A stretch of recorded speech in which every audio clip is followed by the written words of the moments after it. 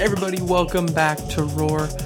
My name is Sam Spellman. Thank you so much for joining me today for the conversation. We're going to get into some cool stuff today. Cool, amazing, fun, beautiful. The word of the Lord is what we're going to get into. So this show is called Roar, Revealing Our Amazing Redeemer, which, again, first time I always like to kind of introduce what it is for those who are maybe checking out the podcast.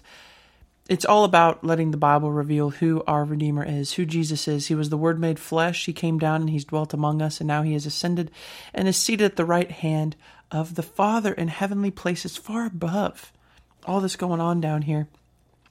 But He came to reveal some things. He revealed who the Father was. He said, if you've seen me, you've seen the Father. So we get into this. It helps us see who we are because we were made in the image of God. Helps us see who the Father is. Helps us see who Jesus is. So the Bible is very important. It is the most important. It's just, I don't have any other words. Just important. It should be the number one, numero uno.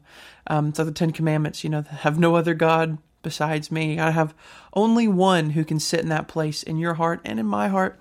So letting the Bible reveal who He is makes it a lot easier for us to see who's sitting on the throne, eh?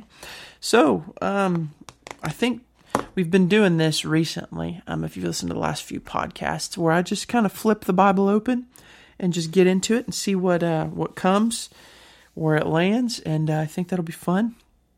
I'm going to try to land maybe in the Old Testament this time. We'll see what happens here.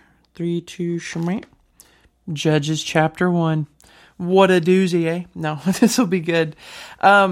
Judges is really, really cool. It's interesting. There's a lot of the canon of the kind of the Old Testament scripture here. There were certain books that were kind of grouped together. Judges is kind of a group of different things. There was, through the history of the Israelites that was being told, there was this dispensation where these judges basically ruled over the Jewish people. And so it goes through, there's a lot of different ones.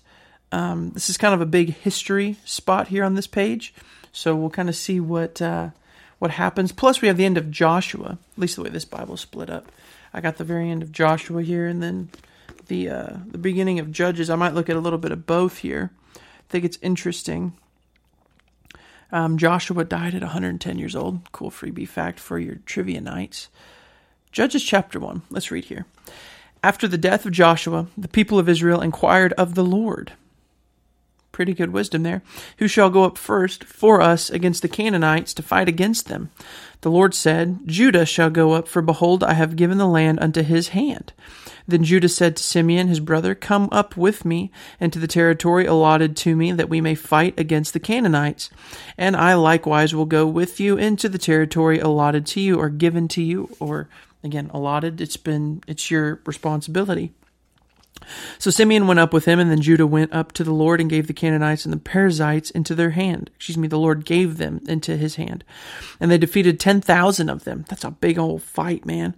At Bezek, and they found Adoni-Bezek at Bezek, and fought against him, and defeated the Canaanites and the Perizzites. Adoni-Bezek fled, but they pursued him and caught him, and this gets a little graphic, cut off some parts of him. And Adoni-Bezek said, 70 kings with these things cut off used to pick up the scraps under my table. As I have done, God has repaid me. So there were 2 parts that he chopped off, that they chopped off of him in those areas that they got rid of for him. It was something that he himself had done, this king, as Adoni-Bezek, Adoni-Bezek, however you pronounce it, had done, and he had been repaid. And they brought him to Jerusalem, and there is where he actually died. Then the men of Judah fought against Jerusalem and captured it, and struck it with the edge of the sword, and set the city on fire. Then afterward the men of Judah went down and fought against the Canaanites who lived in the hill country of Negeb, and to the lowland. And to Judah they went against the Canaanites who lived in the Hebron. Now name of Hebron was formerly known as Kiriath Arba, which I probably am not pronouncing most of this right. And they defeated Sheshi and Ammon and Talmai. From there, they went against the inhabitants of Debir. And the name of Debir, it's Debir, Debir. They formerly Kiriath-sepher. And Caleb said, he who attacks Kiriath-sepher and captures it, I will give my daughter for a wife. Then Othniel, the son of Kenaz, Caleb's younger brother, captured it and gave him Asses for a wife. And then she came down and urged him to ask her father for a field. She dismounted from her donkey, so they rode donkeys around. And Caleb said to her, what do you want? She said to him, give me a blessing, since you have set me in the land of Negeb. Give me also springs of water. And Caleb gave her the upper springs and the lower springs. And the descendants of Kenite, Moses, his father-in-law, went up to the people of Judah, and from the city of palms in the wilderness of Judah, which lies in Negeb near Arad. And they went and settled with the people, and Judah went with Simeon his brother, and they defeated the Canaanites who inhabited Zepheth, and devoted it to destruction. So the name of the city was called Hormah. Judah also captured Gaza with its territory, and Ashkelon with its territory, and Ekron with its territory. And the Lord was with Judah, and he took possession of the hill country, and he could not drive out the inhabitants of the plain, because they had chariots of iron. And verse 20, the Hebron was given to Caleb, and Moses had said, and he drove it out from there, the 3 sons of Anak. But the people of Benjamin did not drive out the Jebusites who lived in Jerusalem, so the Jebusites lived with the people of Benjamin and to Jerusalem to this day. And the house of Joseph also went up against Bethel, and the Lord was with them, and the house of Joseph scouted Bethel, now the name of the city, which was formerly known as Luz. And the spies saw a man coming from the city, and you're kind of seeing where this is going. I'm doing all of this reading here because it's interesting. A lot of the Bible is history. A lot of the Bible goes into this story of the people of Israel. And it speaks to us how invested God himself is in our story. It's very easy to feel isolated. It's very easy to compare our story to other people's story. It's very easy to say, well, they did this, they did that. And man's always looking at accomplishments, but it's interesting that it's written down for us to see this story of how God was with him. Judah here is kind of this judge figure who goes in, and there's a lot of different areas he clears out. So God was with him. It says in the beginning, and the Lord said, verse 2, Judah shall go up, for behold, I have given the land into his hand. And Judah came to Simeon, come up with me, we'll take it, been allotted to you. So then verse 4, Judah went up, and the Lord gave Judah this land. So Judah was the Lord was with Judah. Now, us who have been born again, I've got good news. God is with us. God is for us. Now, this is in the Old Testament. These are not born again people. These are not saved people. These are not people with the Spirit of God living on the inside of them. These are, very, in a lot of ways, carnal people, unfortunately. They knew of the ways of God. A lot of them kept, to the best of their capability, the 10 Commandments, the ways of the Lord. They kept it alive in their family. It was kept alive through their heritage. And they had a fear of the Lord. They had an understanding of God, to the degree that the Lord revealed himself to them in the Old Testament. But again, the love of God has now been shed abroad. We have a different, full picture and connection that these would have loved to have if they had had it. They would have lived their lives a little differently. However, nevertheless, it shows, how much the Lord himself cares about their story, even when they're doing things that you might be like, that's a little bold, it's a little brazen, it's just a little much, Judah. Do you think you could chill out a little bit? You're just going in and dominating, taking people's homes and lands. What are you? Well, see, the Lord cares about his family. The Lord has a place for us. And sometimes the enemy and different things, different lies, deceptions, accusations occupy these areas in our hearts. They occupy areas that we need with the Lord's hand upon our lives to take out. See, that's what Jesus came. He came to abolish deception, abolish the lies of the enemy, and allow us to take back those areas, judge those things which are wrong and against the Lord. Those ways of thinking in our mind, those habits, those addictions, those things that came in and just, took land in our hearts and in our souls. And we now get the opportunity through truth, through life, through the word to just just redeem the land, basically take it back for what has really been given to us, what the Lord has promised to us. Notice whenever he says, go up, Judah shall go up, behold, I have given this land to his hand. So there's very clearly a place that God has given him. There's a place of security. There's a place of provision. There's a place of supply, of even identity that is given, because this is where he lives. This is his house. This is for Judah, right? And then he says to Simeon, his brother, come and give me the territory allotted to me. So there's different territories that's been allotted to each family. Your family has territory. You can think of territory not only just as natural territory, but think of the space. You know, some people, like, for instance, Apple. You think of like Steve Jobs. That was territory allotted to him. That company he created, that was his territory. That was the thing that he built and was his. That was allotted to him. Now you have all the iPhones and the technology because of it, right?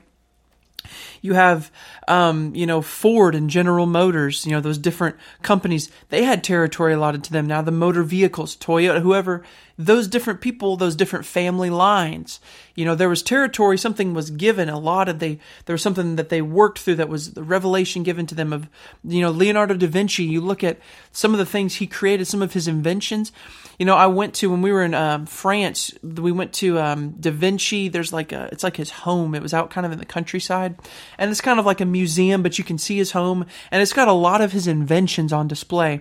And Dan and I both began to look at these inventions. And it was like he created the mechanisms for the motor without putting them all together. You look at, he created, different gearings. He created different piston, basically movements back and forth, hinges and different intricate buildings. And if you put them all together, Dan and I were like, he literally built a motor, an engine, that we use that runs on gasoline without the gasoline that goes in it. But he created all the basic structure for these things.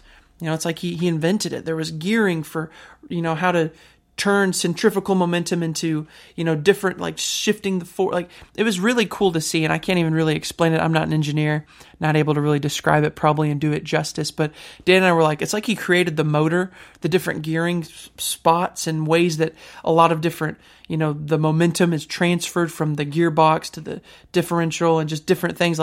It's like he created that, but just didn't put it together, and now here we have these inventions, these pieces. So that was allotted to him. You could say that was territory given to him. And each one of us has territory that God's given us. There's something in our lives. There's a destiny. There's a plan. There's a territory that God wants us to conquer.